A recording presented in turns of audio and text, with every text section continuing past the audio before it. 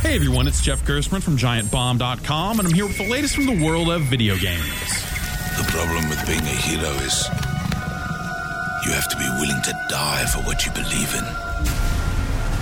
I somehow keep forgetting that Titanfall 2 is out this October. Maybe it's because Respawn's first-person shooter isn't annual the way Battlefield and Call of Duty are. The developers are kicking the tires on the game with 2 weekend technical tests designed to let players get their hands on a limited version of the game and try to hammer on those servers. With any luck, this will result in a smoother launch, but let's not be naive here. It also gives them a chance to market the game and remind people that it's coming. The first game, a multiplayer-only first-person shooter that allowed players to run around on foot or hop into gigantic mech suits to do battle, was pretty amazing, but it lacked variety in its items and loadouts. The sequel adds grappling hooks and a wider assortment of weapons, along with a single-player story mode, which should help round out the package. For now, though, there's always the test running this weekend. Check it out. For more news and reviews from the world of video games, find me at GiantBomb.com.